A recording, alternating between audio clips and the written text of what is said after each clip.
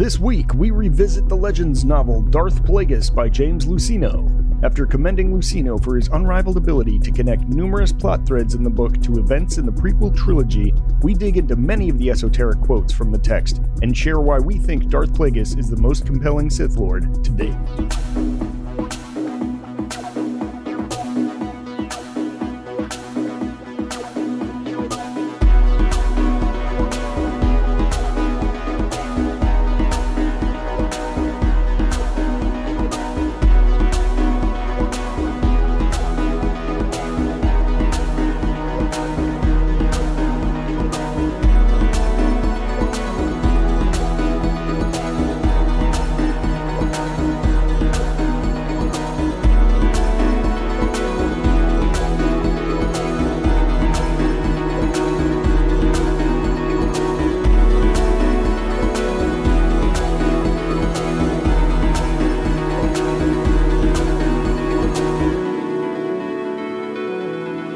Welcome back to Cantina Chronicles. We're outside Damask Holdings, enjoying a few beverages, and we are glad you could join us this week for another episode. We're excited about this one. This is long awaited. We are discussing Darth Plagueis by James Luceno. I know this. Do you want to take the lead here? You've been pushing for this episode in recent weeks, and your fervor to discuss Plagueis has just been so exciting to me. I know, and I just don't know where people are at with this book and this character, and it's I know where you're at, and it's very exciting, and I'm just pumped to do this today. Yeah, I know. I've been talking about it all week. I can't even explain. I mean, and this is a little bit outside our purview. We usually do canon stuff, but I think I was I know this kind of could inform a lot of early stuff, a lot of new stuff, a lot of next stuff. So I was super excited about it. I was thinking maybe, we also have in just a couple days, the beginning of Bad Batch, the final season. I was wondering if we wanted to just talk about that first. Let's not leave that off the table. We'll definitely get there. Yeah. Let's talk that first. And then what's your Bad Batch thoughts? Because once I get going on Plagueis, you're not going to be able to stop me. And for weeks, I have stuff that I want to talk about for weeks. This is there's no way. Do our fans know? But I mean, to the uninitiated in the mysteries of the Force, Darth Plagueis mentioned in the prequel series, obviously the tale of Darth Plagueis the Wise that Palpatine sort of tells Anakin to lure him into the sort of his dark teachings. Just a mention there, but there's a book, and it's a great book, and this was actually Palpatine's mentor. I believe it's still considered Legends. I don't know if it's really canon, and you need to be concerned with it. Did you see me wander away there for a second? I did, yes. I was on Wikipedia because I'm I wanted to look up Damask Holdings. Oh, sure. So I did. It is technically canon. It's in timelines. It's in Star Wars timelines. Okay. And we can talk about it when we get to it, but there's some stuff here that is pretty runs true for what happens in Plagueis. Yeah. So they might be starting to recanonize some of the stuff. So okay. Well, some of it's being recanonized. We're in the process of it. Mm-hmm. But anyways, this is just a great story about sort of a Dark Lord of the Sith that was sort of conspiring behind the scenes even before Palpatine. And it's very exciting stuff. But anyways, Bad Batch. Let's start with Bad Batch. Let's get into the Bad Batch. You get me so excited. Yeah, so we Wednesday, we're going to get a 3-episode premiere. And we're going to get the beginning of the last season there. So took a little look back. We were going to kind of do sort of a review, but I kind of just can't. It kind of hurts my soul. The last season ended very tragically with the loss of one of the members and one of the core members, maybe the kindest, maybe the best of the bunch, really. I think so. And the season really pumped Tech's tires. I remember the whole time. There was one thing. So I did take a little glance back and it got me thinking, I think I'm finally on board with you guys that they're going to say that Omega can use the Force. Oh, interesting. Okay. I'm finally all the way on board. Come around. I finally come around. I think I have this. Usually I'm you guys. Because I'm less sure now. Go ahead. Wait, you mean reading Plagueis didn't spur these thoughts? Maybe actually, because there is a little tangential thing. The sort of, there is. I mean, it just sounds like it sounds like more people are going to be getting the Force, and they're going to be playing with the Force, and this is going to be happening. I mean, Sabine obviously got the Force and the other thing, but I just think I don't know. This time looking at it, she's clearly super special, and not like genetically enhanced special, like special. She has a good spirit. She's lovely. She's so capable. Like just the first scene in the first episode, you're like, that is Jedi stuff right there. She is like, it has like an elite sense or innate sense of just the right thing to do all the time. And I just actually think her, I think they're going there with, clearly the Empire has been trying to clone people with the Force. And sooner or later they've got to break through. And I think this might have been the ace up the sleeve for the Kaminoans that they sort of dropped in the earlier seasons. Right. It just makes sense it makes sense that that's going to go there. And then I have another comment after that, but what say y'all? So the question I keep asking myself is why Omega, in terms of, we know why Boba Fett was Boba Fett, right? Like we get a very clear, I asked for one unaltered copy, right? So the Kaminoans had to have a reason to create Omega, and why would the cloners care about creating? Okay, there's two things. It's a different price bracket. You can now make an army of Jedi. That's like costs a little bit more this time. Right. It's truly capitalistic. You're ahead of where I'm getting at. So let me finish. Yeah. So a couple of questions there, like, well, one, like if you're not doing the Force thing, which is here's my reasoning for how I got to the Force thing, because why are they doing this? One, they don't care about creating an unaltered clone. They know how to do that. They did that with Boba. So there's no reason for them to create another unaltered clone. They're cloners. They want to do something new. Yeah. Is it to create a female version? That should be the easiest thing cloners could do. Right. To mess with the chromosome, that's like the easiest thing. There's no skill involved in that. So why? And I think the only reasonable explanation is they need to create, as you were saying, Ben, clone or Force sensitive clones, because that keeps them alive in the eyes of the Empire, right? Yeah. Like it makes so much sense. Otherwise, if this ends, we don't get an answer, I'm going to be really like, well, why? Why did we create Omega? I love the character, but like, it makes no sense in continuity why you would create this character. Yeah, they need to say something to make it sort of like, well, all right, well, what else could she really be? Like, why else is she so special that you're waiting 3 seasons to reveal it? Right. And anyone, as obsessed with bioengineering as the Kaminoans are, that's the kind of ultimate goal, right? Is to create a clone that can also use the Force. That's almost this ultimate weapon, right? That just shows the science, the apex of the science itself. And I feel like that's cool in terms of storytelling. Yeah. It's just a cool thing. And it's like, Omega's like this really cool, like special ops sort of like DARPA clone, essentially. Yeah. Right. Yeah. Yeah, definitely. I think that it'd be super fun. And then my brain went somewhere else because it's, there's this ongoing thing. It's like my 4 dads, like not only are they great fighters, but they just like have this sense like we have to take care of her. She is a child, and like we have to take care of her, which is really heartwarming. I mean, that's one of the reasons why I didn't just like straight watch this whole thing. It's like, I mean, it really tugs at my heartstrings, and it's very powerful. It's very emotional.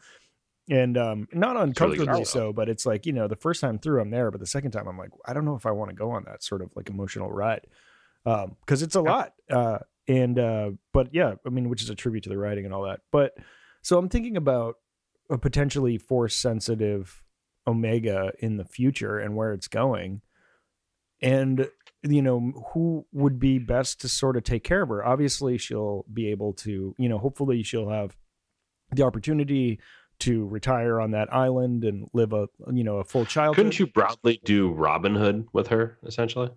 Yeah, you could. Yeah. But I was thinking, and you still could with this idea, but I was thinking, what if Asajj Ventress ends up becoming her master and teaches her the way of the Force? Wouldn't that be a fun pair? Ooh.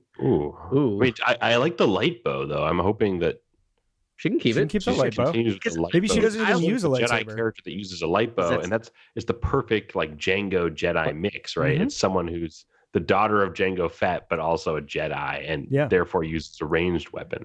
And I think the Master Ventress would probably be like Yeah, use your light bow. That's fine. You don't have to use a lightsaber.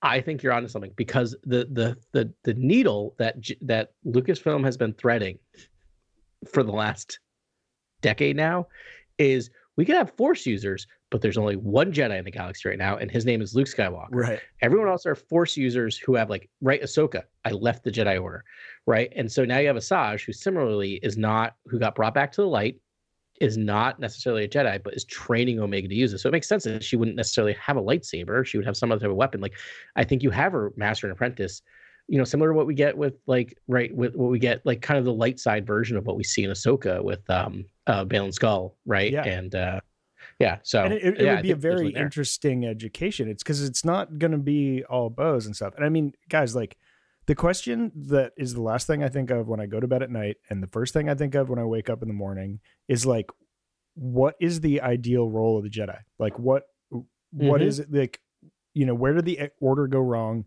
and what is the next evolution of, like, what the Jedi could be that could be a more perfect sort of There's some order. Plagueis quotes we'll get to later in this episode that I think will spur some conversations about the Jedi and the Sith and what it all means. Yeah. And it's like, I kind of like this sort of disparate teachings that are happening. You've got Ahsoka and Sabine. I mean, if you had Ventress and Omega, that would be super fun. You've got Grogu and Din Djarin, which is like not really that tutelage, but like Clan Djarin. Yeah, I'm very excited for the future of those two. Imagine if you do that and then you bring in Rey, right? And Rey is the new Jedi Order, taking in all of these lessons, right? And trying to figure out what a new Jedi Order is with all of this. Yeah. I love it. Yeah. So this is stuff that I think we'll be talking about a lot. Yeah. But I think that would just be super fun. And like, because like, I don't know that I want the sort of Colin Trevorrow, it's just another new Jedi Order, and there's Rey, and there's the teaching, and they're all wearing the masks and playing. Like, maybe it's really weird. Like, I know, I think I told you, like, I had a really nice Friday night, peaceful Friday night at home. Nice. And I was like, just thinking about, what was I watching? Oh, The Green Knight. I was watching The Green Knight.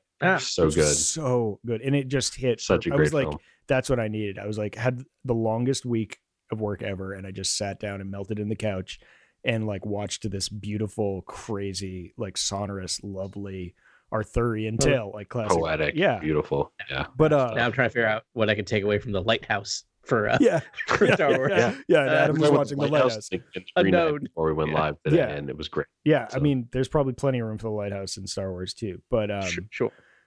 You mean like a Sith. Now that you've said it, it's out of the bag. Now I need it.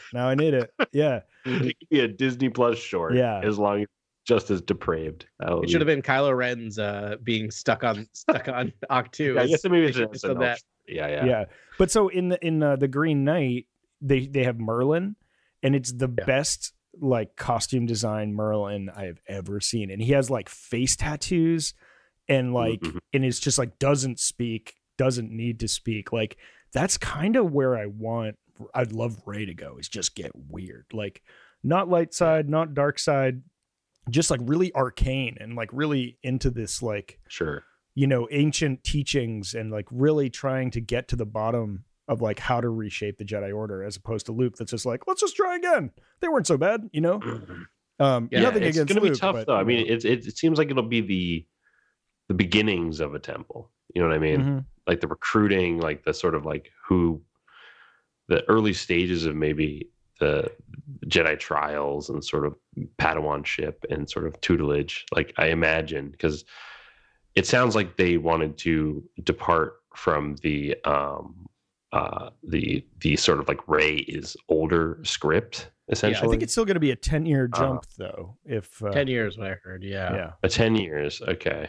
I imagine there's still 30, like just 30. You're still finding people. And then at the same time, of course you are. Yeah, I think. What about still we talk about allowing Jedi to feel emotion and sort of find kinship with each other as sort of maybe a new,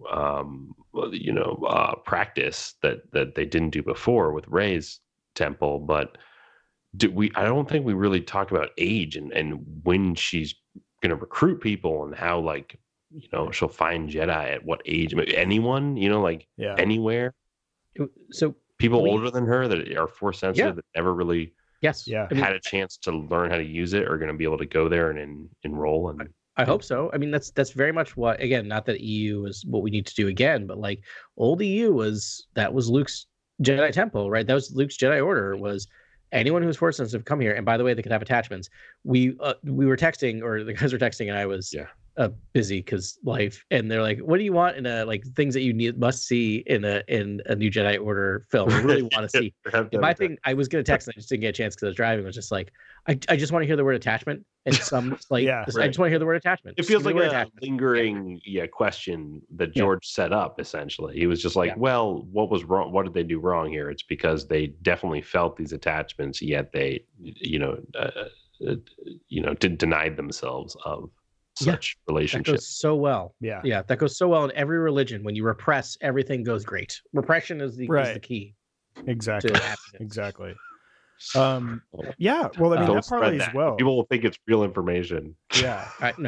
But part of me wonders if like it could just be you could kind of get both of what you're asking for, not asking for, but both of what you're thinking about, because it could be, if this is 10 years later, it could just be, hard cut to Rey's been out in the galaxy doing her vision quest and is now back and ready to start. It might just be the formation of the new Jedi Order is what we might get in this movie, right? Where she has come back weird, right, and like ready to start gathering pupils, right?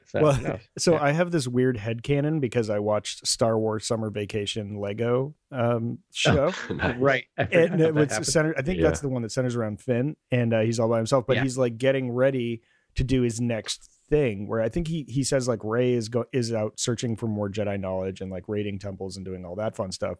And he's about to go, his job is recruitment. He's going to be the one that goes and finds force sensitive people and brings them into the school. So in my headcanon, it's like they're 10 years in, the school will be established, and, Rey will be, I'm just hoping Rey's weirder, like Rey's somewhere down the path towards figuring out what her philosophy is going to be for all these students and all these Jedi in the galaxy. And then we can go from there, and you can do more recruitments. Like I assume it's perpetual and all that. You're saying Finn's the recruiter? Yes, that was what was stated in Lego Star Wars. Finn is wielding a sort of like vibro sword or lightsaber and blaster. He's force sensitive and is so attuned to the force that he basically can find people who are force sensitive. Like he's like, oh, they have it. Like that makes sense to me. That's an organic sort of evolution. Oh, how cool! I mean, Finn could be the coolest Jedi ever. They just need to do it. And I hope everyone will come to their senses, and Boyega's free, and they can do it. So, well, I like that it's so secret. It's so buried at this point. Everyone talks about it as the Rey film, and I'm very excited about the Rey film. And I mean, if you bring back John Boyega, people are going to be so happy, so pleased with that. Yeah. So, anyways, but this is all a good sort of segue in there, because we were talking about George Lucas and sort of all the interesting things Lucas put out there in the prequels. That's what James Luceno had to deal with when he wrote Plagueis. Now that you've brought it up, this is really, for me, this is a major nerve, because I feel like what James Luceno does with the sort of lore of the prequels as a sort of prologue to the prequels and the saga itself, the 9 films, is so adept and so just deft. Like I just feel like he just tapped into all the different sort of like strands of lore that George set up in the prequels and that carried forward into the original trilogy, and sort of really took the time to think about how he could tell the earlier parts of each of those strands, the earlier instances of those stories, and the sort of planning and plotting that goes into the prequels. And I just have to commend James Luceno for doing that. It's just amazing. And I feel like as a sort of sole auteur and artist and writer in crafting this epic, I feel like he should be commended, given that, there's mixed reviews of the sort of sequels and the stories that sort of take place after the saga, and how that the lore and strands of lore are handled there. And I just have to say, looking before the saga, what James does here is just, I don't know, it's just unbelievable. It's literally a 10 out of 10 for me. Literally a 10 out of 10. That's so rare to just say that about a lot of these stories, but just incredible stuff. 100% agree, man, because it was like, Lucasfilm did a ton of backfilling on sort of, I mean, the whole Clone Wars saga, right? It was like backfilling on why, Anakin ended up where he did. And they do all these things and they're like, well, this happened because of this and this happened because of this. But like what Luceno did was like yes and everything. He was like midichlorians, yes, and the next master can see midichlorians, and like it's key to the plot. Obsessed with manipulating them. Here's all the deep dark science that he's into. Yeah. He's like, oh, we know there's Munilis. Oh, so there's a whole banking clan and there's a techno union and all this. Well, that means there's this dynamic economy where like, and then it's like, wait, the Trade Federation has voting rights in the Senate.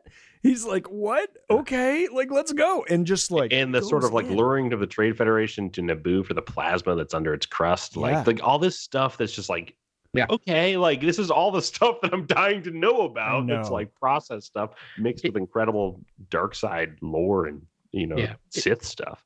This is the stuff that made me miss the old EU, right? And the old EU came out of the fact that like it became evident at some point George Lucas was kind of done making Star Wars stuff. Yeah. And realistic, like it just wasn't really happening. And so, and he's just started saying, okay, go ahead and do it. And just like being able to like this, like, could you imagine a book in Disney era coming out where it's just like, no, we're gonna tell you everything that happened that leads up to the moments of the story. Like, it just, this is wild. Like how much road they cut. I forgot this book of just like how much it just explains everything. Oh, and it ties in seamlessly with the Bane and like the whole Bane story, and Knights of the Old Republic is in there, and like the so that's why you see why I was trying to tell you about Knights of the Republic. I was like, you gotta gotta know everything about Knights of the Republic, and then use that information. When Plagueis kind of name drops, you're like, whoa, okay, that's awesome. Like, makes sense. You have context. Oh man. So that's what this book is, man. It just goes and there's almost a different book. There's a quote from James Luceno where he says he almost structured it differently, where there was a whole Qui-Gon sort of there were these Qui-Gon chapters, and it was this almost race to immortality between Plagueis and Qui-Gon. Qui-Gon actually meets the wills and actually achieves true immortality. He does. Yeah, that's amazing. That would have been amazing. Yeah. So the book he threw away was better than most Star Wars books I've read. Oh, and this is no knock on like what's going on. Like the books are wonderfully written, but they're very in rails. Like the rails are set up very clearly, which is like not a problem to the authors, because like I like the batch of authors we have currently are like superstars, and the books are like that. I think that's the thing, is it's like for these books to be enjoyable, you have to have amazing authors, right? Because they got to tell compelling character stories, because that's all you can do right now is compelling characters, and they do such a good job. But like, because the thing about this book is like, it is a sweeping epic, right? That takes over long periods of time. You're just jumping it's like 50 decades. Years. Yeah, 6 years. I think it starts 62 BBY and it goes to 30 BBY actually. So 30 years. Man. And I mean, like, he doesn't miss an opportunity to tie in another person and then add to their thing. I mean, the Darth Zana stuff. I mean, so this is when I got to just start pulling some of this stuff out. Oh yeah. Okay. But he was like, he says, oh man, I'm never gonna be able to find this. He says like allegedly Darth Bane was able to here we go. In Bane's age, a Sith might have had to guard against an attempt at essence transfer by the deceased, a leap into the consciousness of the Sith who survived. But those times were long past and of no relevance, not since the teachings had been sabotaged, the technique lost. The last Sith possessed of the knowledge had been inexplicably drawn to the light side and killed, taking the secret process with him. Like, did he need to be like, oh yeah, no, it went on, and then that person got drawn to the light, and then they died, and then he doesn't tell you like that alone is an encapsulation of what this book is. Incredible. It just just taking it absolutely out. Sure. So that made me think, I'm like, wait, was that Darth Zana? Did she turn to the light? But I think it was probably a disciple. And they also talk about like Darth Gildan or Darth Garrus. He's towards the end. I think he finally does. And he was like a compassionate Sith and didn't want to, and tried to do things a different way. And that set them back a little while. But that's Yeah. just like that. I don't know. That's just like a perfect encapsulation. That happens every chapter. Every chapter, something will blow your face off like just that. Drop a bomb. Yeah. I didn't. So I was mostly listening to some of my multiple commutes this week, so not a lot of note taking. Or else I would have crashed. Best audiobook ever. Yes. So good. Oh my gosh. Do you have who's the voice insane. actor, Grant? I don't know, but everyone is so I'll I don't know. I'll look it up. He's right so now. good. And but the other thing I wanted you to mention is they mentioned exactly how many Sith there were in the Rule of Two between Bane and Plagueis. I don't know if either of you got that number down, but it wasn't 30. that big of a 30, right? 30. I knew it was like 20 or 30. Like to me is also just like, yeah, that's 30 bucks. That's 30 bucks right there. Like just write 30 bucks. Like, just write a book for every single one. Just give me that encyclopedia of like just do it. Yep. No, that was another one that I highlighted because I was like, what? Yeah, because he was like, it took in the last 1,000 years, there's been tens of thousands of Jedi. And in that time, there's only been 30 Sith. He's like, he's like, only 30 were worthy of the mantle of the Sith. Yeah. Can I also skip ahead? We can talk more about it in detail, but my favorite thing might be how Sidious kills Plagueis. It is the most Sheev Palpatine move ever. Yeah. Yeah. And just the monologuing. Just bore him to death. By monologuing him to death. Yeah. Wait, so that's really just skipping to the end. I think we'll get there, but we'll get there. We should start with the death of Tenebrous because the Tenebrous. Can we start with the end? Can we start with like the end because that connects to the prequels and fans, are going to be more concerned with that than anything else. Oh, but I'm more concerned with the beginning stuff. We're going to get there. We're going to get there. I think we really just so the death of Plagueis, Palpatine sort of talks about how he go to Mask is sort of the perfect fall guy for getting Padme to be queen of Naboo and assassinations and things like that. And that Plagueis essentially is the fall guy for the clones and Sifo Dyas and all that stuff. Like it's basically like Plagueis works out to be this perfect piece for Palpatine. Yeah. At the very end. And but it's brilliant. It's absolutely brilliant. Yeah. According to Sidious, as Sidious is wont to do, I had it all planned from the start. From the beginning. I love the beginning of him. Incredible. He lands. He sticks the landing. Yeah. It's perfect. I think there is some evidence to this that he did actually have it planned out. He had machinations. Yeah. He had many pies. Because as a reader, but again, you don't know. Like now that I'm thinking about it, he could have just done it in that second. Been like, I've been plotting this the whole time just to like that's my drive the nail, just to rub it in, just to Palpatine would just kill everyone in a room if he can eliminate witnesses at any point in the book. And so you're just like, you just know he's just full of deception and deceit. And is just not to be trusted as a character, and he's treated as that. And you're almost like, that's why Plagueis is such a fun character to follow in the book, because he is wary of Palpatine the entire time and sort of trying to Sith splain the Force to him the entire time. Yeah. And he does a great job of it. And there's lots of quotes that are incredible. They're just like Plagueis to Palpatine. Yeah. And like, it's all serious lore. Amazing. Yeah, it's absolutely incredible lore. And just the dialogue is out of control. Because yes, Plagueis is a historian. He is a scientist. He is detail oriented. He's very bioengineering. Basically finds the book starts with him taking out his master and sort of like that whole prologue of his relationship with his master, and his experimenting with his master before he dies, and sort of like then finding his master's like secret apprentice and experimenting on that character. Oh yeah, that was dark. And like experimenting with basically like midichlorians and trying to achieve immortality. And that's basically who Plagueis is as a character. He's a dark sort of scientist Sith. Yeah. With deep pockets and has a lot of political control already. And sort of takes advantage of the disenfranchised in the Outer Rim. It's sort of there's a lot going on, and it's astounding. Like there's so much in this book. Yeah. One of my favorite lines is just 5 words long. Tenebrous died while Plagueis observed.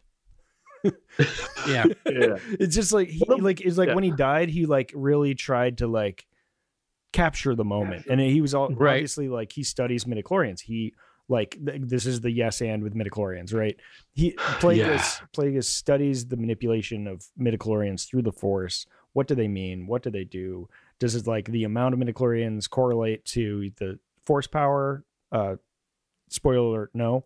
And then he was able to encourage the midichlorians to like help repair his body. There's a great line. There's a great line in the book that I highlighted where he goes, it's almost like a Bane line from a Nolan script or something, where he's like, midichlorians are not so easily persuaded to execute the dictates of one newly initiated in the mysteries. And I love that he referred to the Force as the mysteries. It really speaks back to sort of the Greek mysteries and sort of like the school of mysteries and things like that are just so fascinating when you read about read the Greek poems and stuff. And he's just such a romantic character, like such a poetic character.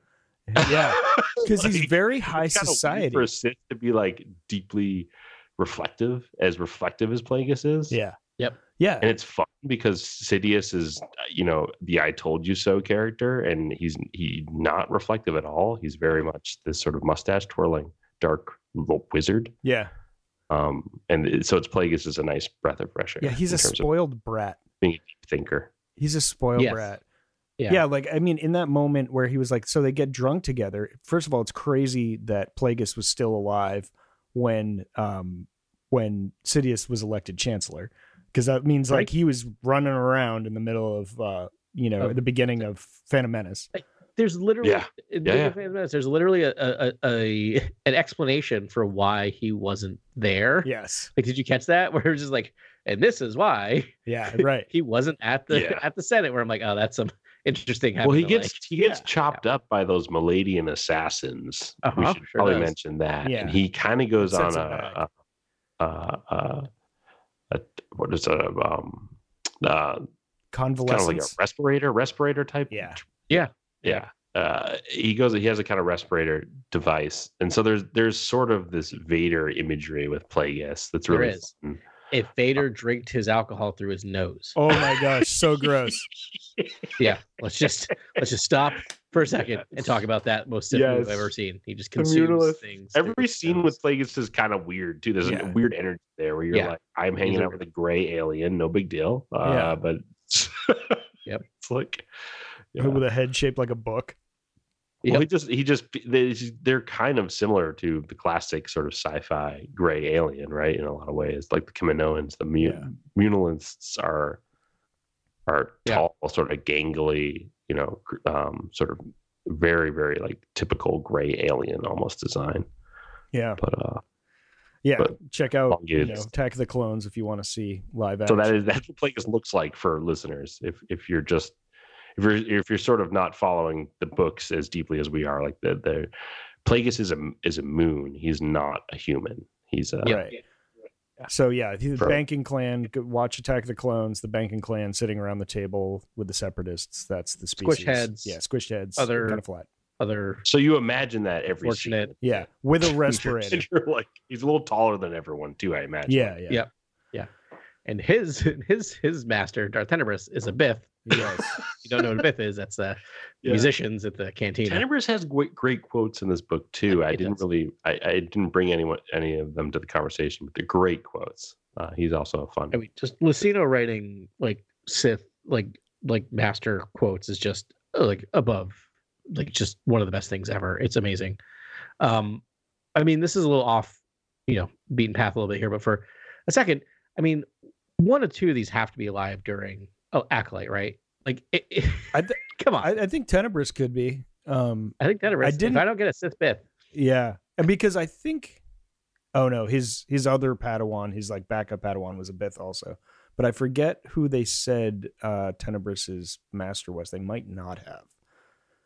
I believe it was a Twi'lek character. Oh, it was a Twi'lek. Yes, you're right. It is. So it's so in canon currently.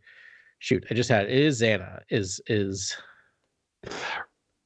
Darth Tenebris's master is? Oh no, it's not on here actually. Never mind. Yeah, I don't think it's Darth Xana because Darth Xana is like 600 years before that or something. Yeah. That's the previous one. Not even like before Darth Tenebris. Is Darth Xana the only one named? So there's no one named. Is that right? I don't know. Well, there's a bunch in here. Clunky, like shocking. There's like it's like Darth Gildan or Darth Jarrus or something, and then sorry, that's obviously not canon Jarrus, but Yeah, I mean, he mentions a bunch in between, but and clearly that she passed it on. But yeah, I mean, I don't even know if Tenebris is canon. Probably not. It's in there. It is canon. Okay, It's great. not canon but it is not canon that he's a Bith, but it is canon that he's there.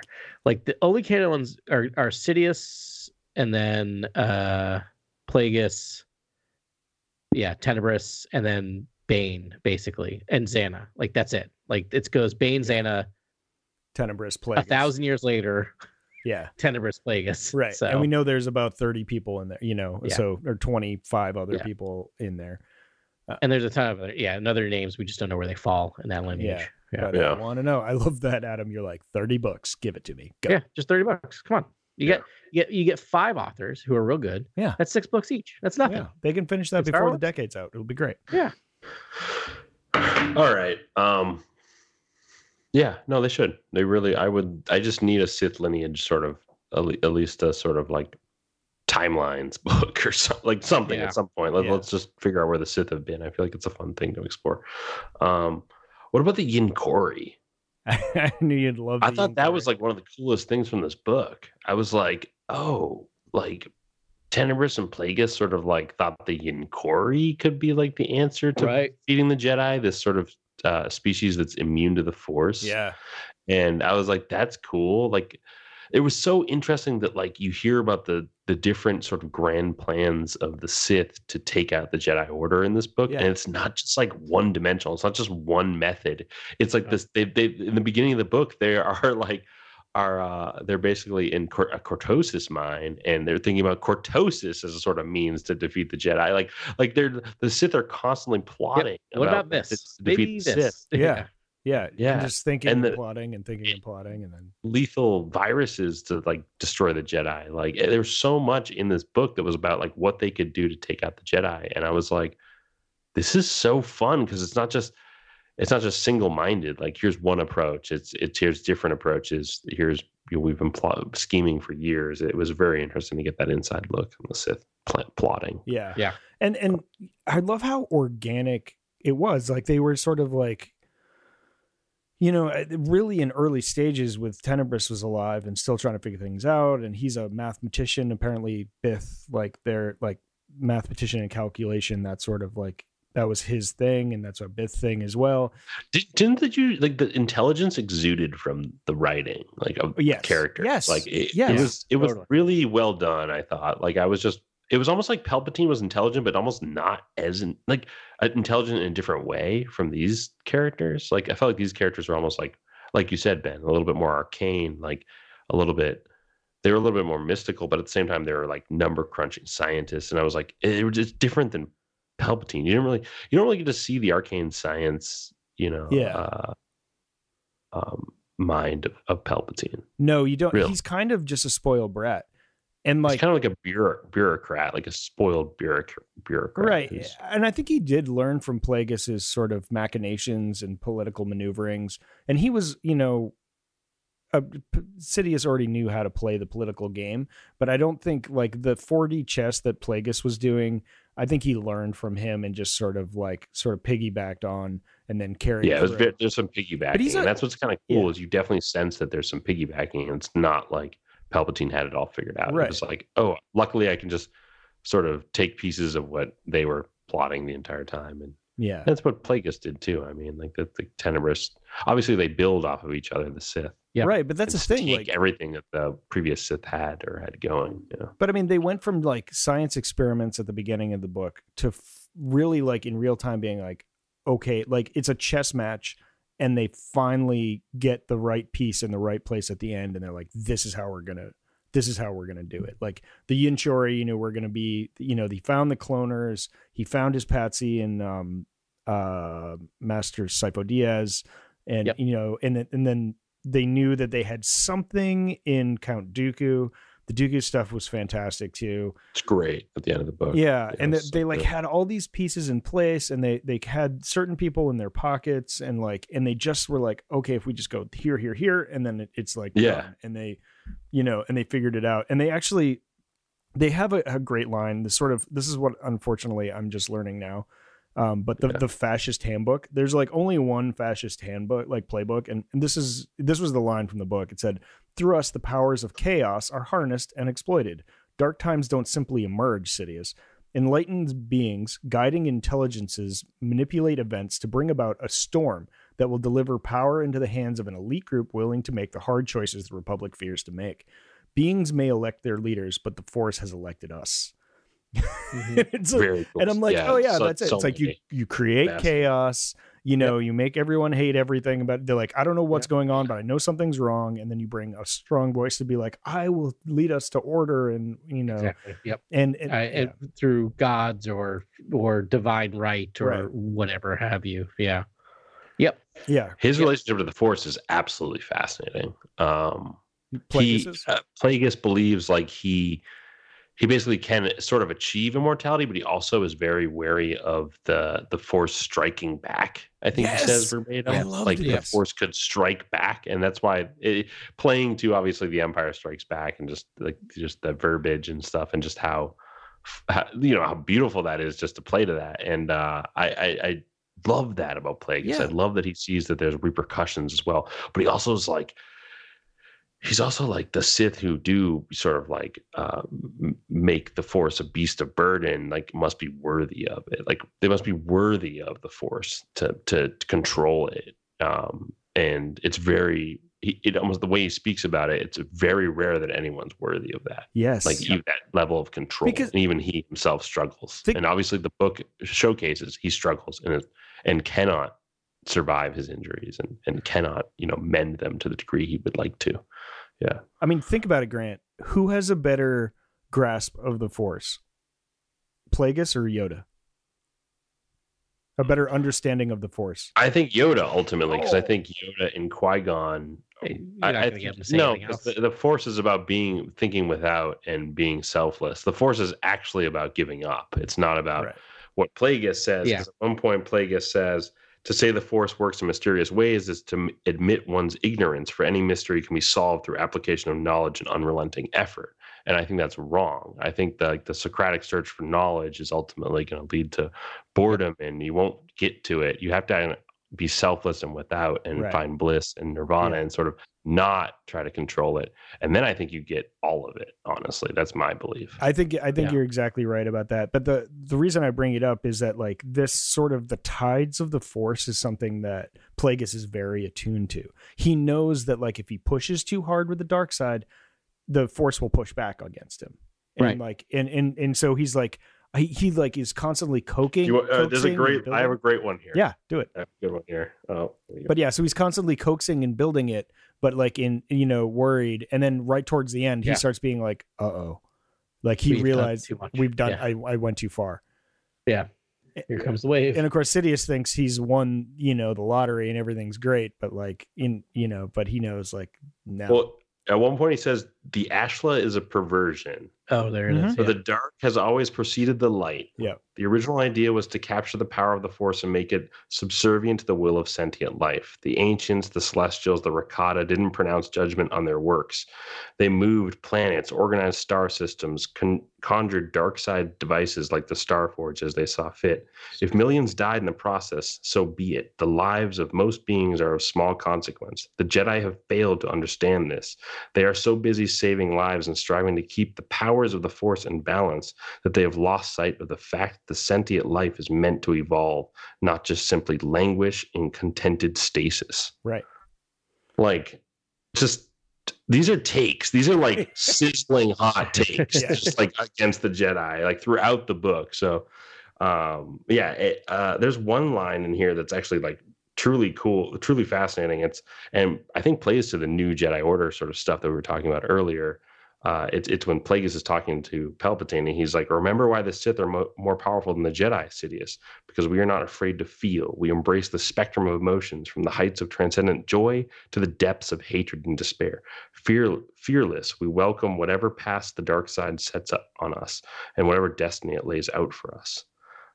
He's definitely into the emotions of everything. Yes, and so even joy, which I thought was interesting. Yeah. And which goes to tell me that like I'm excited to see this new Jedi Order film, because I'm excited to see what Force sensitives do when they get angry and they do give into their emotion, and sort of maybe that's part of it. It's almost like managing powers with you know, when you have such deep emotions, essentially. Yeah. Right. I have an sorry. Okay.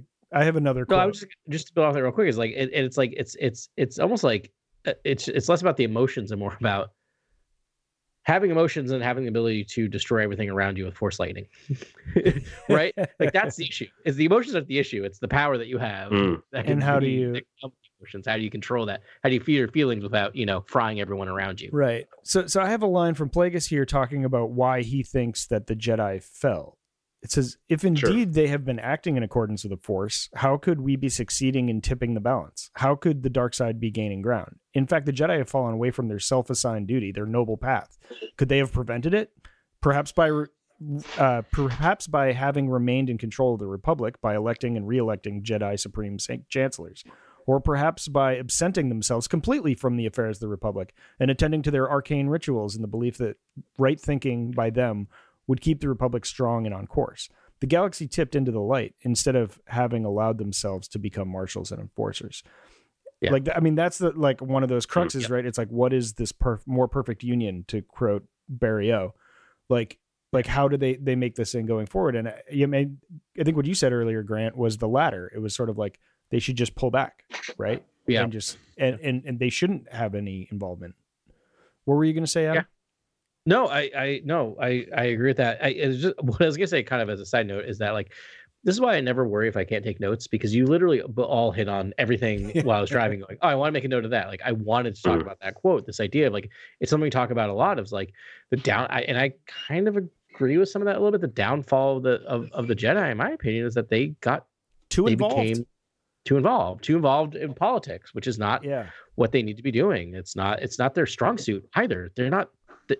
They're too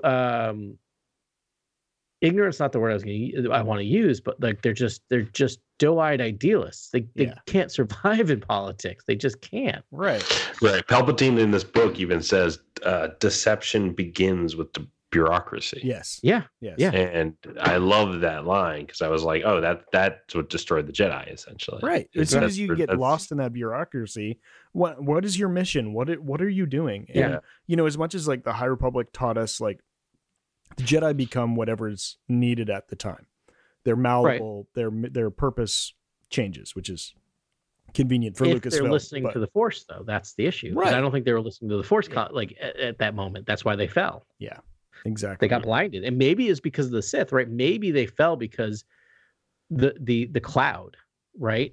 Yeah, made it hard for them to hear the Force and what they were supposed to be doing. The cloud and the dark side. Who knows? I'm tired of making excuses for why the Jedi are acting like idiots. No, I know. So, you know what I'm saying? So I've got another one here. You may have.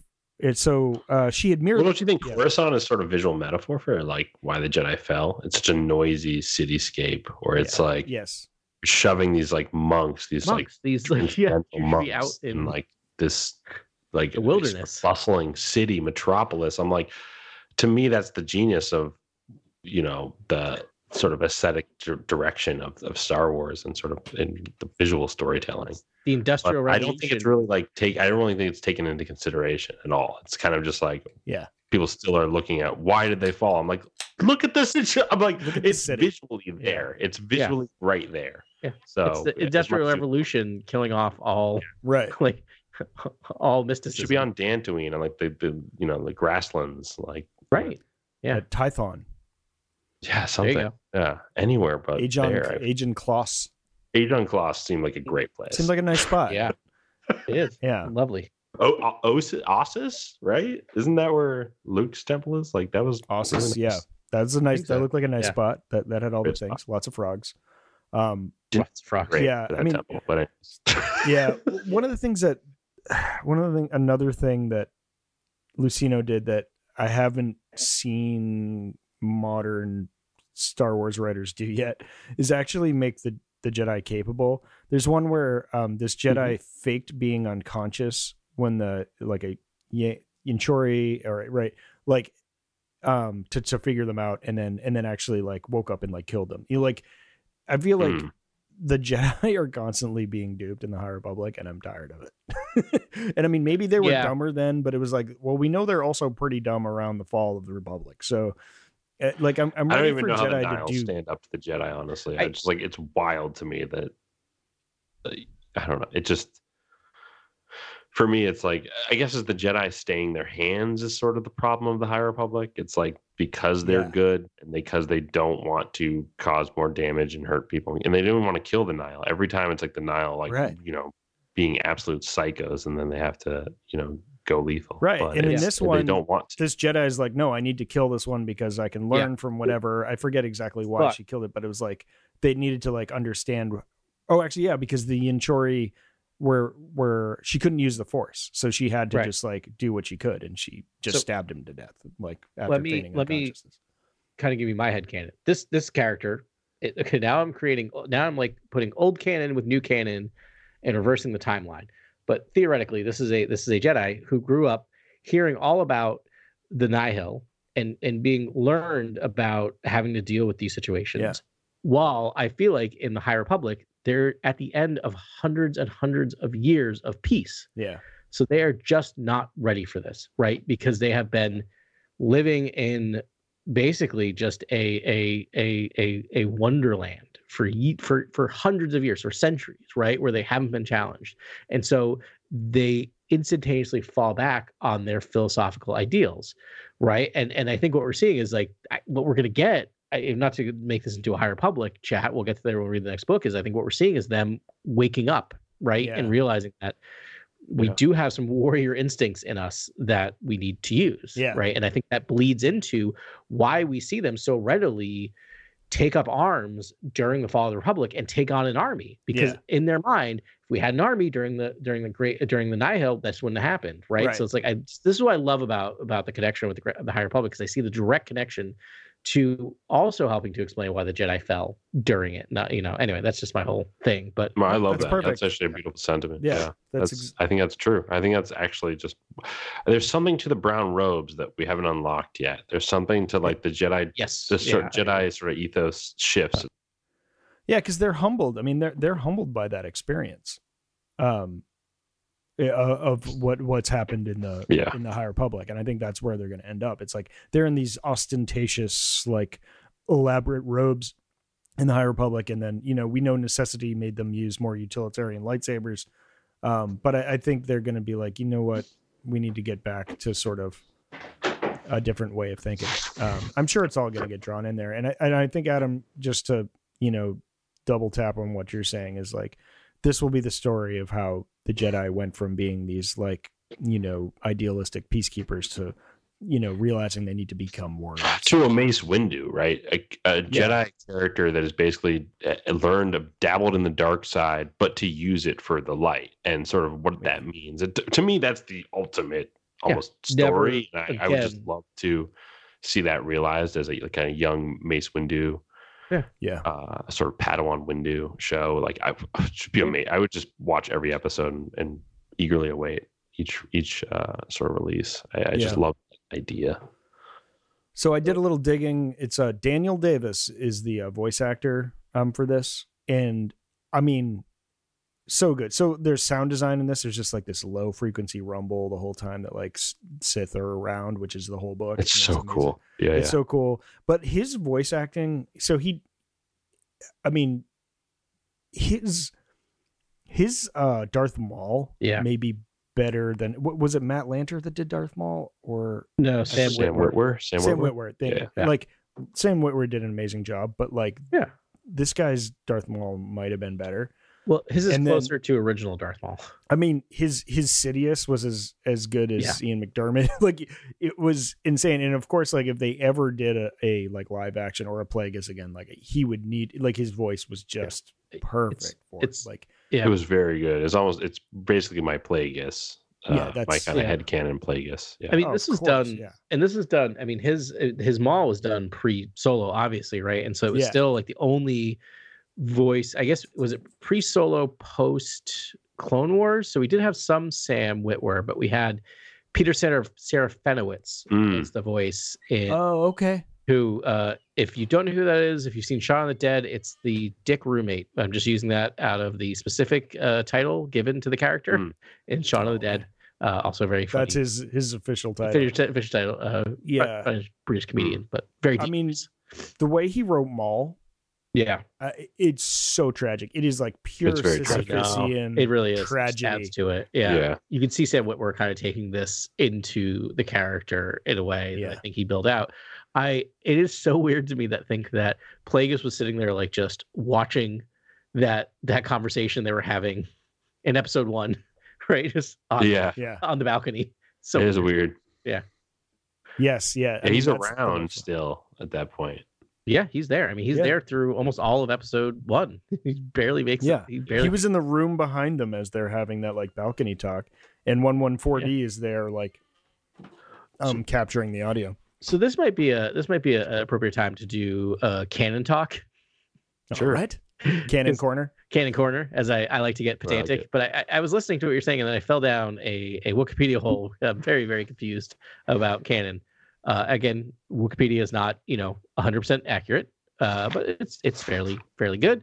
There's a lot here for Darth Plagueis that actually like confirms almost all of what happened in Darth Plagueis. So I'm trying to figure out like why that is, and what they keep citing. Like, this is me like having to find footnotes. Like I literally like did control find the letter the number 8 because 8 kept coming up. 8 kept getting whatever, and 8 is Tarkin, which is the first canon novel, also by Luceno. So much like he was pulling stuff in, like it's fascinating, right? Because like for instance, like the door. Trying to they talk about the fact that like while training Sidious, Plagueis taught him that 2 Sith were required for their perilous machinations. So if they work together in accordance with the rule of 2, with one of them serving as bait for the dark side of the Force, the other as a vessel, they could succeed in acquiring the ability to harness the full power of the dark side and rule immortality for 10,000 years. Like this is stuff that's now still considered canon. Like now I'm feeling like, do we have to read Tarkin for next week? I mean, we're not going to. But like there's mentions, right? I would love to read Tarkin again. Tarkin or something. So you want to talk about Tarkin Damascus? Was a great novel. Let's talk Damascus Holdings.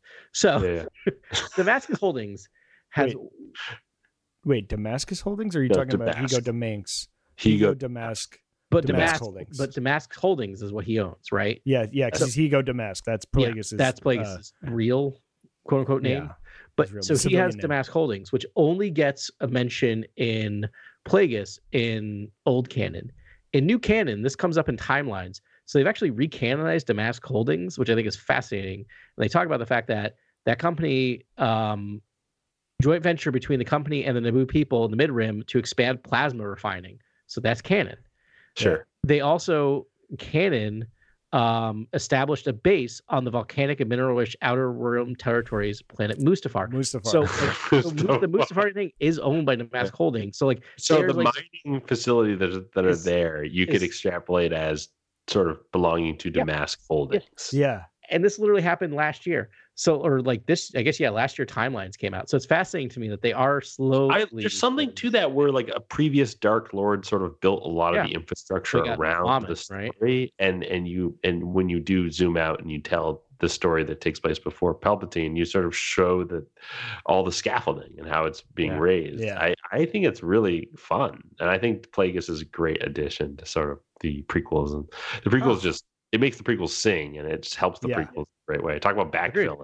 Talk about backfilling. It's probably the best, deal of backfilling we've gotten. It's kind of the best prequel movie, like honestly, and it makes all the other movies better, like because of it. It's kind of like inverted Andor too. It's like the conspiring these dark lords and this dark sort of end goal that's like truly evil, but like. It's them sort of sneaking around the systems of the current, galactic state of galaxy.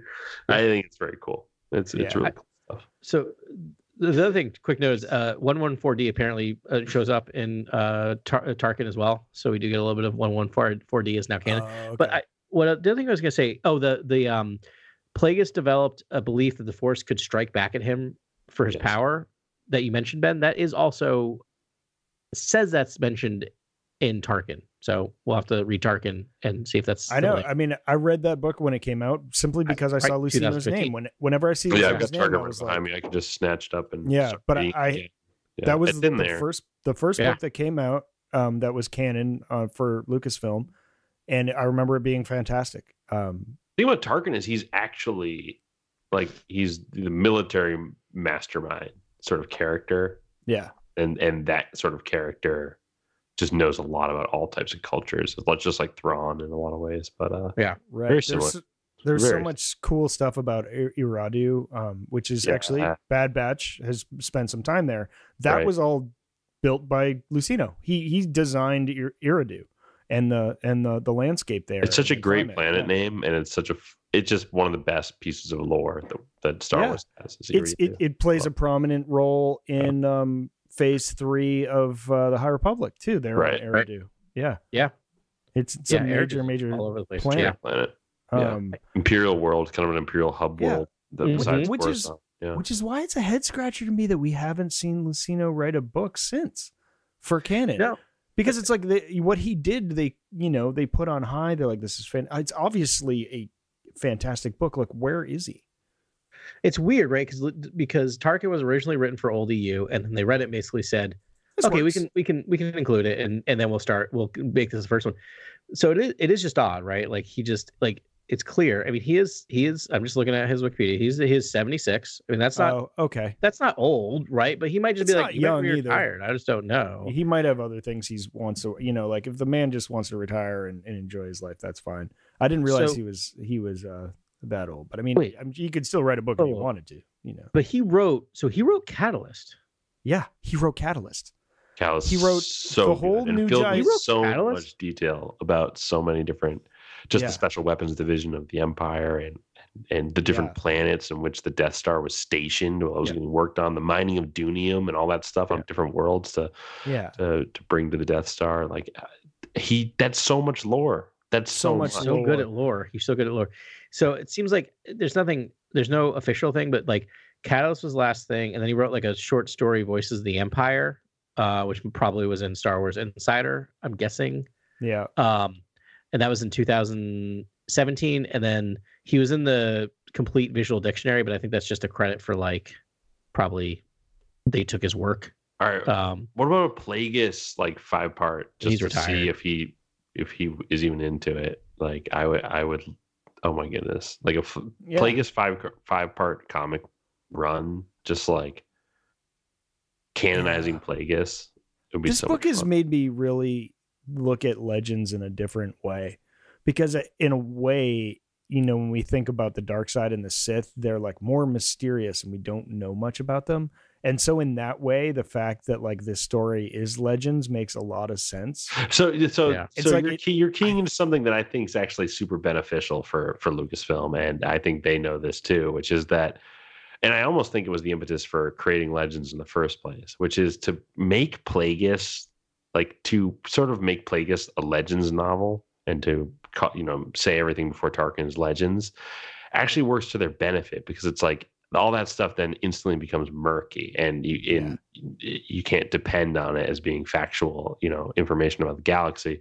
But isn't that perfect for a character like Darth Plagueis? And therefore, making it Legends seems like almost the best approach going forwards, because then that history can be veiled in shadows, and who knows, right? And like that's actually better in a lot of ways. Yeah, I mean, if we, if I had a fairy godmother from Disney that was like, you can make one book canon, this would be the book, or if you could take one story from canon and bring it to the screen, this would be the book. But it's like, nothing will be better than this book. Like you like, even there will be. I mean, eventually we'll have Sith Lords on the screen that will speak like Plagueis, and you'll get that eventually. Yeah, I mean, ancillary stuff, but like not this story. Like nothing will be better than this story. Like you can't make a live action like 10-part series or 8-part series about Darth Plagueis, even if it was like using this as the basis for the script. I don't think it'd still be as good as this book. It's I think just, this is a series. so honestly, perfect. if you told me what this is, I would say this is a series. Yeah, I was like, there's it's just a so series. much You going have on. to- I want to see it as a series. You need long meditative scenes Yeah. of people talking in a room. Yeah. Like you like literally give me a 45-minute episode of just Plagueis and like just a one-act play in a bedroom. Like swimming with sharks. It's swimming with sharks, but with the two of them. Like it's just Glenn Glagg and Ross, but like it's just that we could get. Like, like maybe there would be like one scene of like the training of Plagueis of Sidious. I almost think it could be anime. It could be like anime to like set it apart. It doesn't need to be like live act. It could just be its own standalone kind of adult. After they release Deadpool, after Disney sort of begins their foray into creating more, of the four quadrant, sort of the 35 plus stuff, and they sort of integrate that into their libraries. I wouldn't be surprised if they do something with Star Wars that is in that vein. And I think you're right, Grant. An anime sort of like Plagueis Palpatine story would just be, you could really stylize all those scenes and just make it sing, and then it could also still be murky and still be legends and still be sort of like what happened where, and you could still do the time jumps where you're with Plagueis at different points in time, and so it's not everything's defined. Like you could do a really fun thing. I think you're right. Not to get too far afield, but when Deadpool like does gangbusters, because I'm guessing it will, just because it's Deadpool. Like Disney's, it's going to be a real interesting test for Disney to be like, our most popular Marvel film in like 5 years is a giant R-rated film. Oh, it's also like everything R-rated now. Is that engineered though too? It's like optically, it's going to be great because it's going to make so much money, but they've also like cleared the schedule for it, and it's I know that's also a product of the writer's strike, and I think everyone should be suffering with their content right now for how long they kept that going, and so but it's fascinating. You deserve Marvel film coming out this year. At the same time, they have cleared that there's sort of nothing around Deadpool. No. It's just going to be like it's going to hit, and then I guess they'll brought to the shareholder meetings and they'll be like, "Look, it hit, but of course it's going to hit. There's nothing else around it." So it's like, I don't know. I think it's just going to be a good story, and it's going to do. I wonder how I'm stoked about that movie. I wonder how hard they're. Oh yeah, me too. Because it's a crossover with Wolverine, and you got Hugh Jackman for like the last time. Yeah. Oh wait, Loki's in that too. No, I mean like it's built off of the mythology of the Loki series. Which the second I saw that, I'm like, all right, I'm in.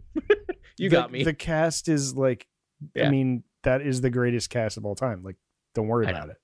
Well, it's also like Deadpool's also like an expository character where he can just explain the TVA in less than 60 seconds, and you're basically with like done. 4 curse words. Yeah, exactly. And he can fit in a joke too, like to button it and explain everything. Can I bring us back into Star Wars? That's weird. Yes. I don't think I've ever done that. Thank you, Adam. You're welcome. Thank you for doing my job. Weird. That felt strange. I want to bring us back to Luceno, because I was going down a Luceno hole of just like his career. I just want to talk about it because he's the man. So like he almost his entire writing career, apart from like he did so much Robotech novelizations. Oh, great. He started out just doing all these Robotech things, but it was under a false name. Jack McKinney. And then he did like a couple other random things, but then he just felt in 2000, right? Which is also just like, he was already in his 50s, which I'm like, that's amazing. Like a 50-year-old man, just like, this is like, I'm like, there's time. You're telling me there's time. So he just started writing Star Wars, and I just want to like do a quick career retrospective for him, because as someone who read the old EU, his first book was in the New Jedi Order, which is the Yuzong Long War. So that is a crucible by fire, right? To have to do that. Right. He also was given. So he got those. Wait, now I have to read that book. No, Chaos. I'm going to go back and read all 3. What? I'm reading every Luceno after that. Yeah, I kind of. We almost could do like a career retrospective. He did Agents of Chaos 1 and 2. So when I was reading these things, I was just like chunking them, right? I was just like going. And I look back, I'm like, oh, those are 2 good books. Like that's the thing. Is like he can take even something that's clunky. So much so that they gave him the final book in that 19-book series, The Unifying Force. Like he was the one that landed the plane, and actually did quite a good job. Like I remember, I'm like, these volumes are the war is very clunky. It is hit or miss, but it does land. It does land in a way that I'm like, that's good. But meanwhile, he was also writing Dark Maul Saboteur, which I remember that e-novella. I read that. It was good. Really good. Cloak of Deception, which you get in episode 2. Qui-Gon Jinn Oh wow! Tyrannus novel, which is super good. Then he wrote Labyrinth of Evil, which is a General Grievous novel. And then he did and then he gets into like Star Wars or Dark Lord, The Rise of Darth Vader. So I read this. I definitely remember reading this. Yeah, because it was a great companion piece to the Star Wars, the Return of the Revenge of the Sith novelization. Yep. It was like a trilogy, and I think a third one was written too, but I'm not sure. It was incredibly dark. I remember that. It was so good because it was like him in his suit for his first time, and like it's awesome. Really good. Yeah. And then he wrote Star Wars Millennium Falcon, which is a super fun book. It's one of the last books written in old EU, and it was basically it's just basically 3 or 4 short stories about like who owned the Millennium Falcon before Han and like all the different people. It's just a really fun thing. So, and that's kind of it. And then we're into Darth Plagueis, Tarkin, and then he's in New EU. But like, and just reading his Rogue One or reading his Catalyst was just like, here's the thing. The reason why, I mean, it sounds like he retired, but also his role was to take a baddie and tell that backstory and expand it out. Yeah. And there's no room in new EU for that right now, because I'm like, give it. I mean, we got a great Phasma. I mean, Phasma is the last thing I can think of. I can't think of her name. Dawson. No, not Dawson. It's Dawson. Yeah, Delilah Dawson. Phasma. Yeah, it's like the closest thing we get. It was so good. Yeah, that was actually a great sort of villain.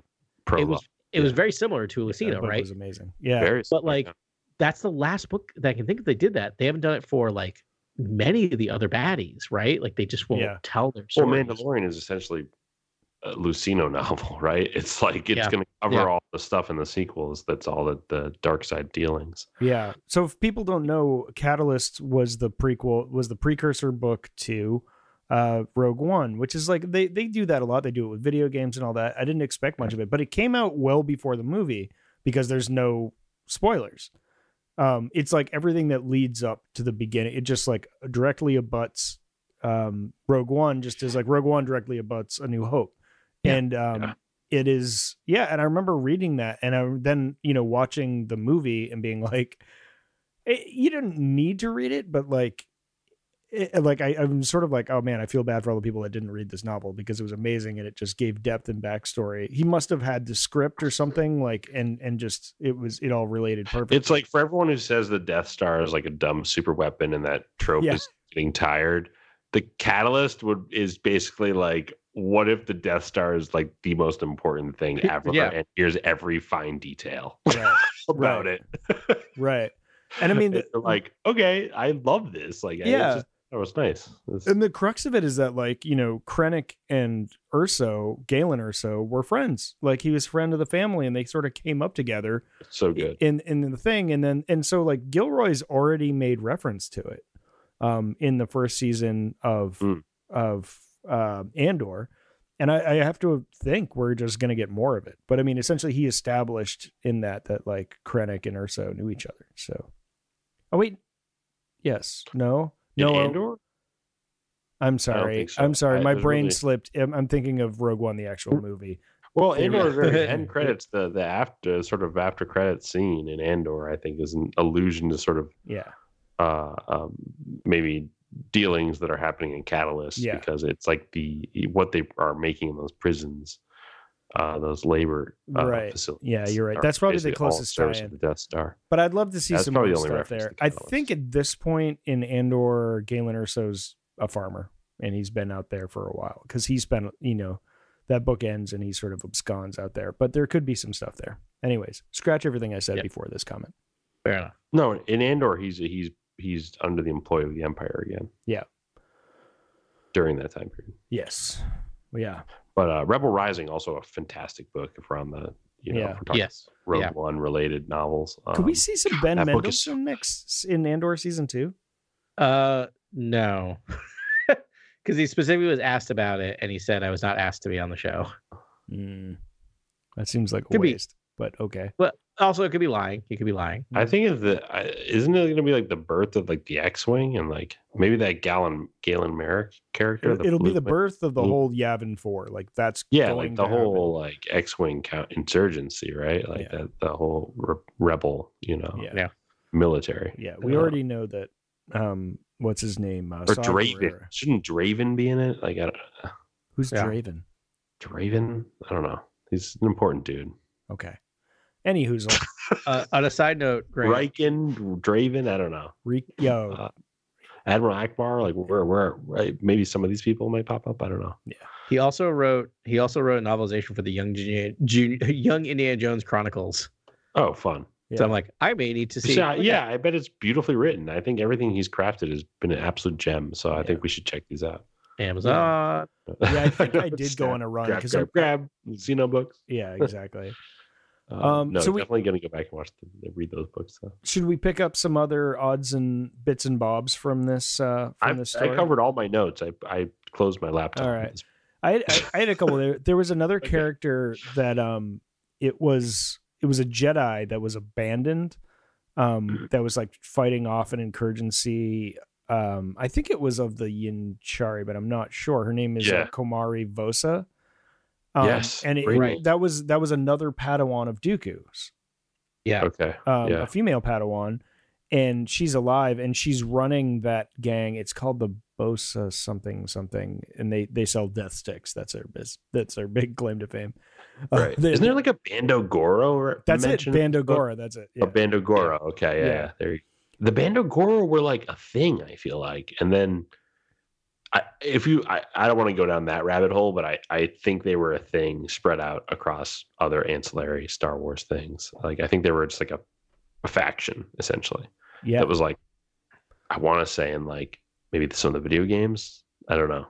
But it sounds vaguely familiar. I feel like it was in like the Bounty Hunter video game or something. Probably because he, like, if Luceno was able to make a reference, he did. If he's able to tie in something, he just did. Yeah, he really is sort of like that early stages of what they're doing now with the canon, where he touches on everything. You're like, oh wow, there's that reference. Wow, okay, cool. Like, he knows about literally everything. Anyways, I think that Komari Vosa, I think that may have been early designs of Asajj Ventress, because it sounds like that's kind of where that would go and how it, but. How it got on Dooku's, but maybe it's. I wouldn't be surprised because when he talks about the Ashla and the Bogan, and he brings up sort of like early George draft stuff, I'm like, well, he probably is like keyed into all these like early sort of inklings of Star Wars. Yep. All right, so I have another one, and this is its own podcast, but I'm going to mention it here. Sure. So they mentioned how close Bail Antilles got to winning the chancellorship. I know. Oh yeah. So Star Wars. We haven't done a what if podcast in a while, but that's what I wanted to be, is a what if Bail Antilles won the chancellorship with like still having Sidious lurking in the darkness. Because that I smell an assassination. That's all I'll tell you. Yeah, it could be. Seems like that's Palpatine's first go-to. I was gonna say, I don't think much would have changed. It would have made slightly delayed. Right. He would not have been long for the world. Because Sidious doesn't have the like nuance that Plagueis did. Like, he doesn't. That's have what the I think subtlety. So genius about this book. The book is almost like Plagueis is kind of the more genius Sith at the end of the day. Yeah. So Grant, just to give you some backup, Bando Gora is in Star Wars Bounty Hunter. No way. Nice call. Well done. Wow. First appearance. Wow. That's a deep cut memory. That's a core memory. Guys. Yeah, and then shows up in Plagueis and Maul Lockdown, which I don't know. Oh, wow. That's a short story, but I don't know who wrote that. Yeah. That's familiar. All right, couple more things. I think there's a line that says, "You've made your decision then." So Dooku is flirting with leaving the Order for half the book. Sure. Yeah. Almost annoyingly so. It's like, just do it. Just do it. Everyone knows, like, just go. But it's like, "You've made your decision then." Dooku nodded. "If one more Jedi dies because of the indolence on the part of the Republic and moral equivocation on the part of the Council, I will leave the temple and refuse to look back." And my note was Qui-Gon, because I think in Tales of the Jedi, which I also tried to watch and couldn't, because I was like, I just can't have my heart shattered this hard. There really was, Qui-Gon was the last straw in that, and I think that sort of shakes hand with this book in a nice way, because of that line. Mm-hmm. Yeah, totally. Yeah. I actually even wondered, like, there's this thing that happened on Galadron. Yes. Yeah. Was Galadron wasn't the first episode 2 of Tales of the Jedi. Can one of our researchers look that up? I should have done it, but I even watched the episode and I didn't catch the name of the planet. But I think that was pretty much it. I mean, where like Dooku fell all the way off the rails and was force choking like a sitting governor, and like but everything worked out great. Mm-hmm. Yeah, so many good things. I was so upset with that episode because Qui-Gon takes way too long to get the kid to go back to his dad. And I was just like, hurry up, Qui-Gon. Right, yeah. Oh, man. Yeah, that was hard hitting, man. That was like high drama. Yeah. Like, I like seeing Qui-Gon as a Padawan, though. It was very cool. Yeah. Yeah, I like Qui-Gon, period. He just like, whatever he's doing, I'm in. Sign me up. And in fact, that was what like tipped off Plagueis. As soon as Qui-Gon was dispatched, he was like, oh, we're screwed. He was like, then it's lost, I think is what he told Sidious. He's like, we're lost. Yeah. He's like, there's no way. And he's like, what's so fascinating about Qui-Gon Jinn and what Luceno said about how this book was originally structured, it's that the Force brought Qui-Gon Jinn to Anakin Skywalker. Yeah. Whereas everyone else seeks him and manipulates him in a way that feels like it's engineered or it's their own doing. Whereas Qui-Gon is just by happenstance of the Force. Dropped right in his lap. Yeah. Yeah. So Galadriel has shown up in 2 places in current EU. Yeah. One, shocking, Tarkin. Yeah, that's right. It's in Tarkin. That's right. And then mentioned in the High Republic, The Rising Storm. Oh, okay. So it's in The Rising Storm. That's a deep cut.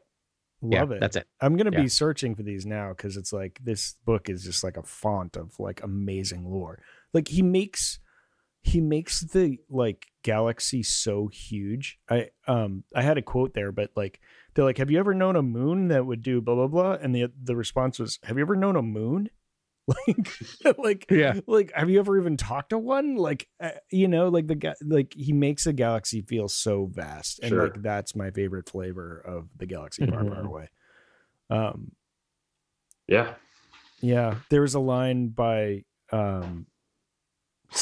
It says like, I don't believe in bad luck, Senator, but I take your point and mean that my abduction is an act of retribution. So it's like they flip the sort of like, I don't believe in my experience, there's no such thing as luck. They did it, they talked about Jats music in this. Yeah. Not jizz wailing. No, they've been trying to move away from jizz wailing forever. But I didn't realize there was another precedent for Jats. I thought that was kind of... Well, I think they renamed it. Yeah, for obvious reasons. At some point. Yeah. Jizz wailing just doesn't really feel like it has the staying power. We know what it's called. We know what it's called. Yeah. But he did so many mentions in this book. This is probably this is definitely top 5 for me.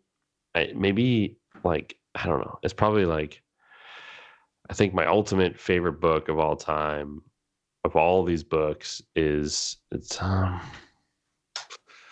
probably, I mean, Catalyst is up there now, but Alphabet Squadron, I would say like book 1 of Alphabet Squadron is way up there. Nice. This book, Catalyst, I don't know. Maybe this is 2 or 1. Maybe this is fighting in 2 or 1. Like maybe that's where this is, because it's amazing. It's really good. It's up there for sure. Yeah. I'm such a bad judge of those things with myself because I'm always just like next thing, and like I can't really like my brain can't compute back and think about it. But like this book is definitely my favorite Star Wars book. Like the dark side stuff that we never get it. It's like we never get this like dark side persona. He's like Plagueis is like high society, and he's very smart, and he's scientific. He's not mustache twirling. Like he's just like everything is quantified, and I just love that. In fact, there's even there's a line where he's talking to Sidious, and he's just like, they look at us as these like evil demons lurking in caves. And he's like, ironically, like we have to become that. We will become that. We will be what they fear. he's like, we have to bring ourselves down to the level. We will become the monsters. But it's like, for him, that's like going below his station to do that. Cause he's like, yes, we're all these calculated things, but we're gonna, in order to win this war, we need to actually lower ourselves to just these, these ideas like Batman or whatever. Yeah. No, you Great stuff. embody what they fear. Right. Exactly. Yeah. Oh goodness. Yeah. And then I don't know. I had one other thing that I wanted to say for sure. And then, actually two. Exactly 84 more. Yeah, I know. I haven't looked at the time. I'm sure it's like ridiculous. No, we're fine. I'm just laughing. Very good. One thing is that the galaxy that Luceno created was one where humans sort of lived near the core, and the further you got from the core, you got less and less humanoids, which they kind of do. Yeah, but like, I think that's kind of great, and I think there's a place for racism in the galaxy, and I mean that from like a story standpoint. Like where I think that's just kind of a cool way. Like they should talk about the dynamics of like proportions of humans as an entity and what is their role in the galaxy, and versus non-humans, and what do non-humans do better than humans, and like what I don't know. I just think it would make it a little more colorful. I agree. I mean, it is part of our history as humans. I can't speak of other planets, but our history of humans is in groups, out groups. We do it all the time. Mm-hmm. It's not to permit it or forgive it. It's just what it is sociologically. Hopefully, we'll move past it. But my thought is that like we clearly, if you think about it, and it's really just because of the ability of special effects. But I kind of love the fact that original trilogy, it's mostly humans with some aliens sprinkled in. Right. And then we get to the prequels and it's just aliens galore. And like, you need to tell that story of how we got from a world that was so diverse to we got to a world where it's almost just all humans. And then like you said, all the aliens are just out on Tatooine, like out in the desolate areas, right? The non-humans. Yeah. It just makes sense. I think that brings kind of order to the galaxy a little bit, for people to think like how to think about it. And I think it's okay to tell a story that a fascistist, like, society got rid of all the aliens, right? Which is that is precedented. Let us not forget that what fascists do. Right. He sets up the galaxy in very political ways, and I feel like it's to the benefit of Star Wars to explore these sorts of politics, just given that it's all about ruling and sort of what leadership looks like, and he has his own idea of leadership, and he tries to sort of vindicate himself constantly throughout the book, and you can't help but like sort of understand that he has a point of view and he has an ethos, but it's not right. Like he's not right, and I don't think he's right. I don't think that information is actually even to be believed, because I just don't know if he's entirely reliable, essentially. I think, again, we talk about the Jedi being so misled and so sort of lost in the sauce. But I think that they got it right, but it's just, it's just the noise that essentially causes their downfall. Yeah, that's a really funny thing, man, because I think you and I were both being like, do you want to join the Sith? And we were both like, yeah. Based off this book. Well, I mean, I was amped reading the book. Yeah. About the book, I was like getting amped for the podcast, because like Plagueis, whatever you say about the guy, I mean, he's got beliefs. He's got his beliefs, and they are powerful. But the dark side should be seductive. That's how he wrote it correctly. Is if you're seduced by the dark side. Yeah, totally. There was one where I think I wrote the thing. I had a note that just said "I'm in," and it came towards the end, and it was like some line, and I was just like, "Okay, I'm in. You're right. This is the way to go. Let's go. Yep. This is I'm totally sold. My feeble mind doing it, but just like I don't know.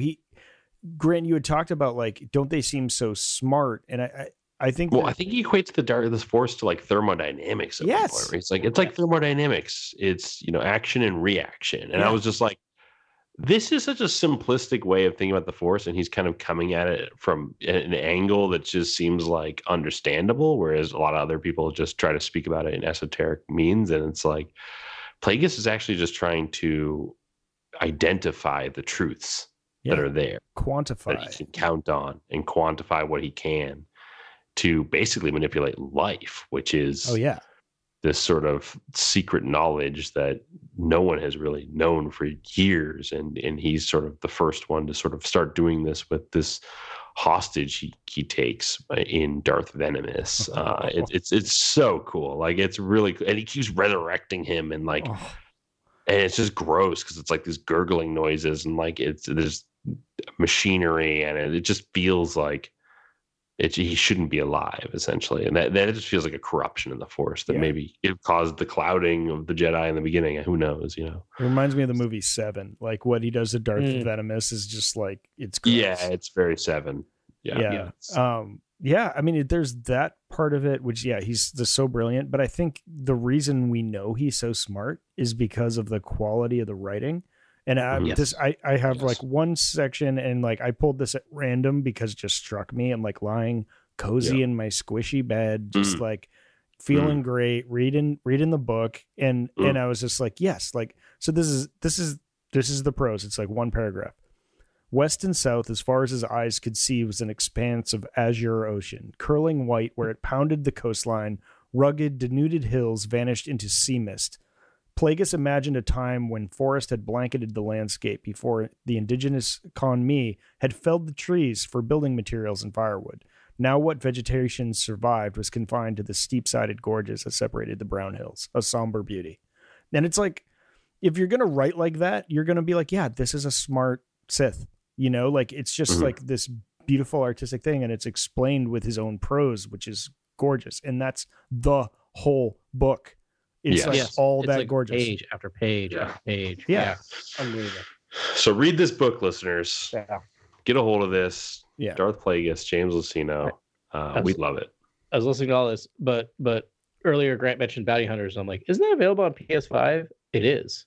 Yeah, you can play it now. Yeah. You can play it. Now I know what I'm doing tonight. Wow. Oh, really? You're going to go in Bounty Hunter. Okay. Yeah. I loved that game as I thought that was the makings of a great. I love the game as a 20-year-old adult. Yeah. I started playing that game. I remember when they refurbished it, and I was like, okay, I'll just get in. They were giving them all away for nothing, like all these old Star Wars games. Yeah. And I was like, it's not, you can't use two sticks. You know, like how we're so used to like navigating with like dual stick, and I'm like, I think I'm done here. I know. I'm bluffing. I'm not going to buy it because I'm just going to sit there going, oh, yeah, games are bad. Games used to be bad. Yeah. No, it was a good game. It had good atmosphere. Yeah, you get to be Jango Fett. Right? I think you went to Nal Hutta, and I was like, good. Like, I mean, I got to get ready for the new Jango Fett comic series. Right. Okay, what better great. way? It's a great game. You get different tools, I think, like different gadgets and stuff. Pretty sure it's great unlocks. Yeah, that's the whole thing. You can also download the Star Wars Force Unleashed, which is like which is like every edgelord's favorite thing on the internet right now. Right. The Force Unleashed. Right now? Yeah. Oh yeah. Ever. They're like, why can't Luke just like blow up a planet? And you're just like, okay, calm down. Yeah. I love those games. You don't know how to. They're super fun. I love those games, but like not a template for good storytelling in a movie. Yeah. I think it's actually pretty fun, like in terms of the cloning storyline, but like, it's fun. Keeping with our habit of announcing news an hour and a half into our podcast. I think they announced there will be a Mandalorian game that's coming out on Respawn. That's in the works, right? Oh yeah, that's right. You shared that news, right, Ben? I did. That was exciting. Just to know what's going on. It's all rumors at this point. You know, it was like sort of a second-rate publication that I saw, talking about it. But it just sort of, it sounds like it's single player, first person, which is weird. You're a bounty hunter. It doesn't say which bounty hunter you are, but a Mandalorian bounty hunter going through the galaxy. It is not open world allegedly as of now, but who knows? All right. We'll see. Yeah, we'll see what's going on. So that could love it. Yeah, I love it. It's like about time. We've sort of been like, of course, this is of all the low hanging fruit, that's the lowest. Like, just do the thing, right? It seems like we're getting all the things we asked for, I don't know, 4 years ago, which is like just make a Star Wars game in every genre. It doesn't have to be good. It doesn't have to be amazing. It just needs to be good. Yeah, playable. it's one of the few things I'm like, I will take quantity over quality. Just looking through the Star Wars bundles that are available on like PlayStation, where it's just like, oh, I remember like Jedi Academy, and I remember like The Racer, and I remember they're all playable games. Yeah. Right? Like that's all I want. It's just a playable Star Wars game. It's a different aspect of Star Wars, which is why Star Wars is so fun, because it's like I could just build starships all day, or I could be a Jedi fighting the Sith, or I could be a smuggler, flying through the galaxy in hyperspace, or like, all these aspects are so like fleshed out in cool ways that it's fun. Well, I guess it's just me now, so I'm here. Okay. I'm here. I was just saying, speaking of building Star Wars, in case for our video. Well done. At the N1 Starfighter. Wait, is that a model or is that Lego? That's Lego. Wow, it's beautiful. But I will say the thing about Lego is we were kind of talking online is if you look at it, you get all the greebleebs in Lego form, which I love. Like all these like little things. Like I lost a piece and I was like, oh man, this piece is lost. What am I gonna do? And I'm like, I could still put it together without it. And I put it together. I'm like, I don't even know where that piece went, because it was just a superfluous piece that was just some greebleebs. But yeah, that's also great. As long as it wasn't the throttle combustor thruster hux, like that thing from New Hope that they used to pry the doors open. I wish I knew that I could memorize the name of that piece, but I can't, because I don't know. It's just not enough hours in the day. I know. Well, have we done it, Adam? Have we done it? I think we have. And so much so we lost one of us. Yeah, Grant spontaneously combusted. I think he's off to go build a lightsaber or something for his new Sith apprenticeship. We did it though. Super fun. Obviously we'll be talking about Bad Batch, the 3-episode premiere next week. Not exactly sure when we're going to do it. I'd like to do it as close to Wednesday as we could. But we'll be here. We will produce it. The podcast will come out on, Sunday night, Monday morning, as always.